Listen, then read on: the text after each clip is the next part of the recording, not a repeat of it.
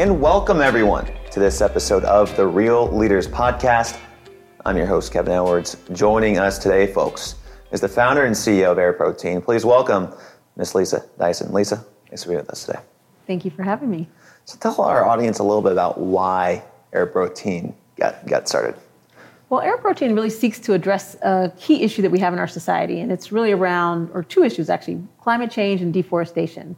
So the food industry happens to be one of the largest emitters of greenhouse gases. In fact, it emits more greenhouse gases than the entire transportation sector. So it's a huge problem when it comes to climate change. And at the same time, the meat sector is both the biggest culprit within the food sector, and it actually is a leading cause of deforestation.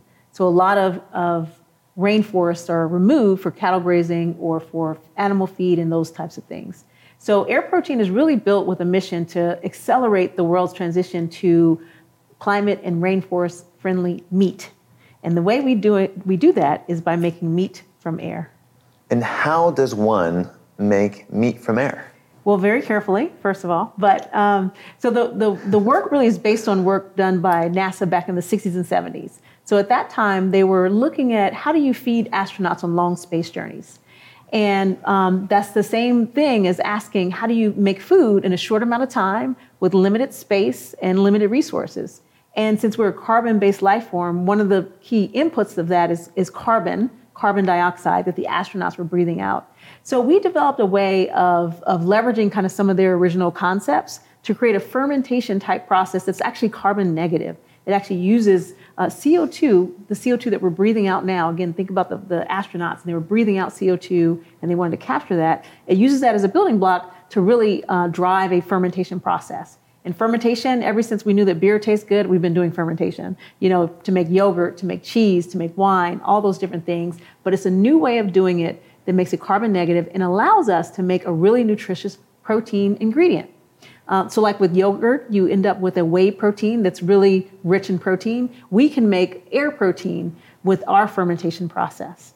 And then once we have that protein ingredient, that flour, then we apply culinary techniques to create the textures that you're used to when you're biting into meat. Think of going from wheat flour to pasta. Those types of culinary techniques we use, and we're using them in a different way, so that we can create textures and flavors of meat. And so we've made air chicken, air scallops, air halibut, and we continue to research on beef, pork, and beyond. Fascinating. How does one come across an idea like this, come across that study at NASA?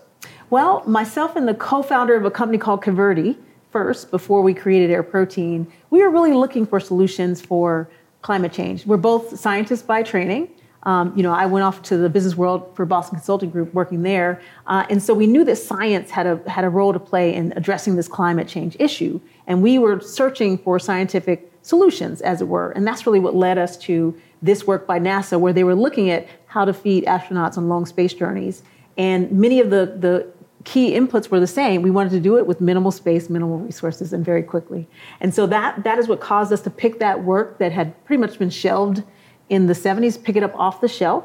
And then, of course, with my BCG background and business background, my dad was an entrepreneur. So with all that together, that really caused me to want to be a part of the solution by creating a business that can then scale it, industry scaling solutions for everyday needs, essentially. And so, of course, what is more fundamental than eating? And how did you go about that growth process? Did you create the product, test it out, and try and get some sales first, and kind of refine the product that way? Or were you seeking investment to create multiple different products and kind of go with the theory testing? We are building a brand. We're building a new company that is focused on bringing new to the world air-based meat, air chicken, air scallops, and beyond. And so we'll be launching in the marketplace soon. We're now focused on scaling up the thing that doesn't exist in the world in large quantities, which is air-based protein. So when we first started, it was all about picking that work up off the shelf and then working on the innovation. So it was about the science first. And so there were a number of years where we worked on really perfecting, hitting those key scientific proof points to make this actually something that can be commercializable and scaled. And that's where we are now. Happily, we hit those proof points, and happily now we're scaling and commercializing this new innovation. Incredible. Just out of curiosity, what were some of the lessons that you learned while pitching investors on this concept with no product right then? I mean, that's a lot of convincing, a lot of research. Tell us about that experience and some of the lessons that you learned. Yeah, well, when we started Air Protein, we did have protein. So we spun out of Coverti. Coverti did a lot of the groundwork and created kind of those first protein proof points. And so investors wanted to see, show me the protein. Right. And we actually did have tastings of our Air chicken. So in 2019, we made the world's first air-based meat, and it was Air chicken. And so our investors did actually taste that chicken as well. Fantastic. Okay. So now what? What is the impact that this is going to have if we're able to sequester carbon, use again for fermentation to create more protein-based products? What type of impact does that have on the environment? Yes, creating a carbon negative, the world's first carbon negative meat company, we think can have a significant impact, because today, the way that we make, for instance, a steak is to grow a cow for 2 years, and that cow has a greenhouse gas footprint of a car, and it's using a lot of land, a lot of resources, a lot of water. By contrast, so when you get that steak on the plate, there's all those resources that have gone into it. By contrast, our Air steaks will be, our ambition is to make them carbon negative. So there's just a huge benefit when it comes from a carbon footprint perspective. We can capture, or we can mitigate millions of tons of CO2, in under a decade. And we can also do this in a way that requires no arable land whatsoever for our protein ingredient. So it's a zero arable land ingredient. And the impact there is important because arable land is as we grow to feed 10 billion people by 2050, where are we going to get all this arable land from?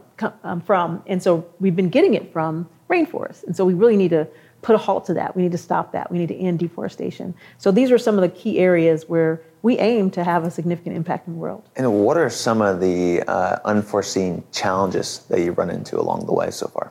I'd say the main opportunity with this is scaling up. So, of course, there was the scientific challenges that we had to overcome and face and kind of hit those key metrics that prove to us that this is something that can be economically attractive at scale. And that's what's important, is getting something that can be cost competitive, that can be in the marketplace, and people can actually buy it. People eat 3 times a day in most places. So that is an important thing. And happily, we have a great group of investors that have invested in us. Google Ventures, Barclays, and I'll highlight ADM because they're the world's, one of the world's largest fermentation companies. And so, we love the fact that our partners are working with us to de-risk the scale up. Wow, incredible. And you made a lot of references to your science background. What do scientists and entrepreneurs have in common to you? I say that my training, so my dad was an entrepreneur, right. And so I grew up in a household where I saw him have ideas and saw them come to fruition, the highs and lows of entrepreneurship. And that was instrumental for me in just who I became. As a scientist, it's all about problem solving. It's all about, here's a challenge, let's apply the scientific method and let's figure it out. And I believe that we can do that with many of the problems we're facing in this world. And climate change is one of them. I mean, it's a hard problem and we just keep going deeper into it. But as we step back and just try to focus on solutions, one of the solutions is doing things differently. And, science is all about discoveries. And we need new discoveries to help us do things differently. And this is just one of them. A lot of entrepreneurs, they'll start, they have this incredible idea, they continue to grow. And as they grow, one of the problems they run into is just people, managing people. What are some of the lessons that you've learned from operating and managing and leading an organization? Yeah, and I'd say that as a scientist, I learned early on that equations are easy and people are more complex. Sure, yeah. And what I'm excited by, what I've been excited by the whole time is just how many people have surrounded this vision and have brought their visions of what they want to do and the impact they want to have in the world to what we're doing and enhanced it and have been very additive to what we're doing. And so it's been amazing to just observe so many people investing their time.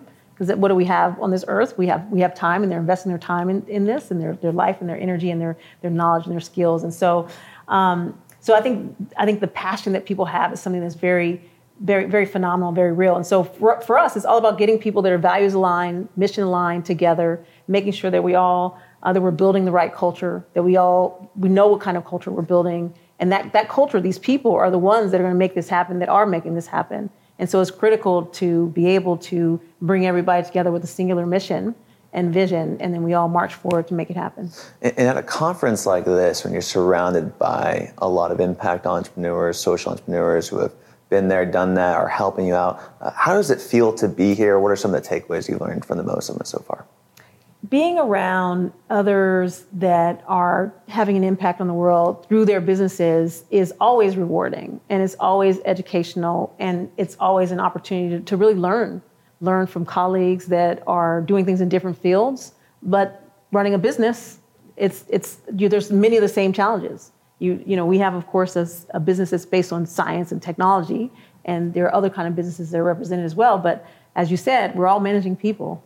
We're all managing people who are coming to us with their genius to create a collective genius. We're all working towards getting, an output that's going to have that impact that we're trying to have. So this is a wonderful opportunity, really coming out of COVID and not been at conferences for, so long. This is a perfect conference to go to as we come out of COVID. Well, I'm glad you're at the conference today. It's been a pleasure speaking with you, Lisa. Yes. Let's bring this home. What is your definition of a real leader?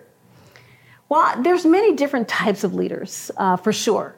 But I think being authentic, being vulnerable, creating an atmosphere of trust where others feel like they can be vulnerable and bring their full selves to you, to be honest, to bring their full selves to their company, to the company that you're running. Those are kind of important qualities of any leader, I'd say. For Lisa Diner, I'm Kevin Edwards, asking you to go out there and always, folks, keep it real. Thank you, Lisa. Thank you. Appreciate you. All right.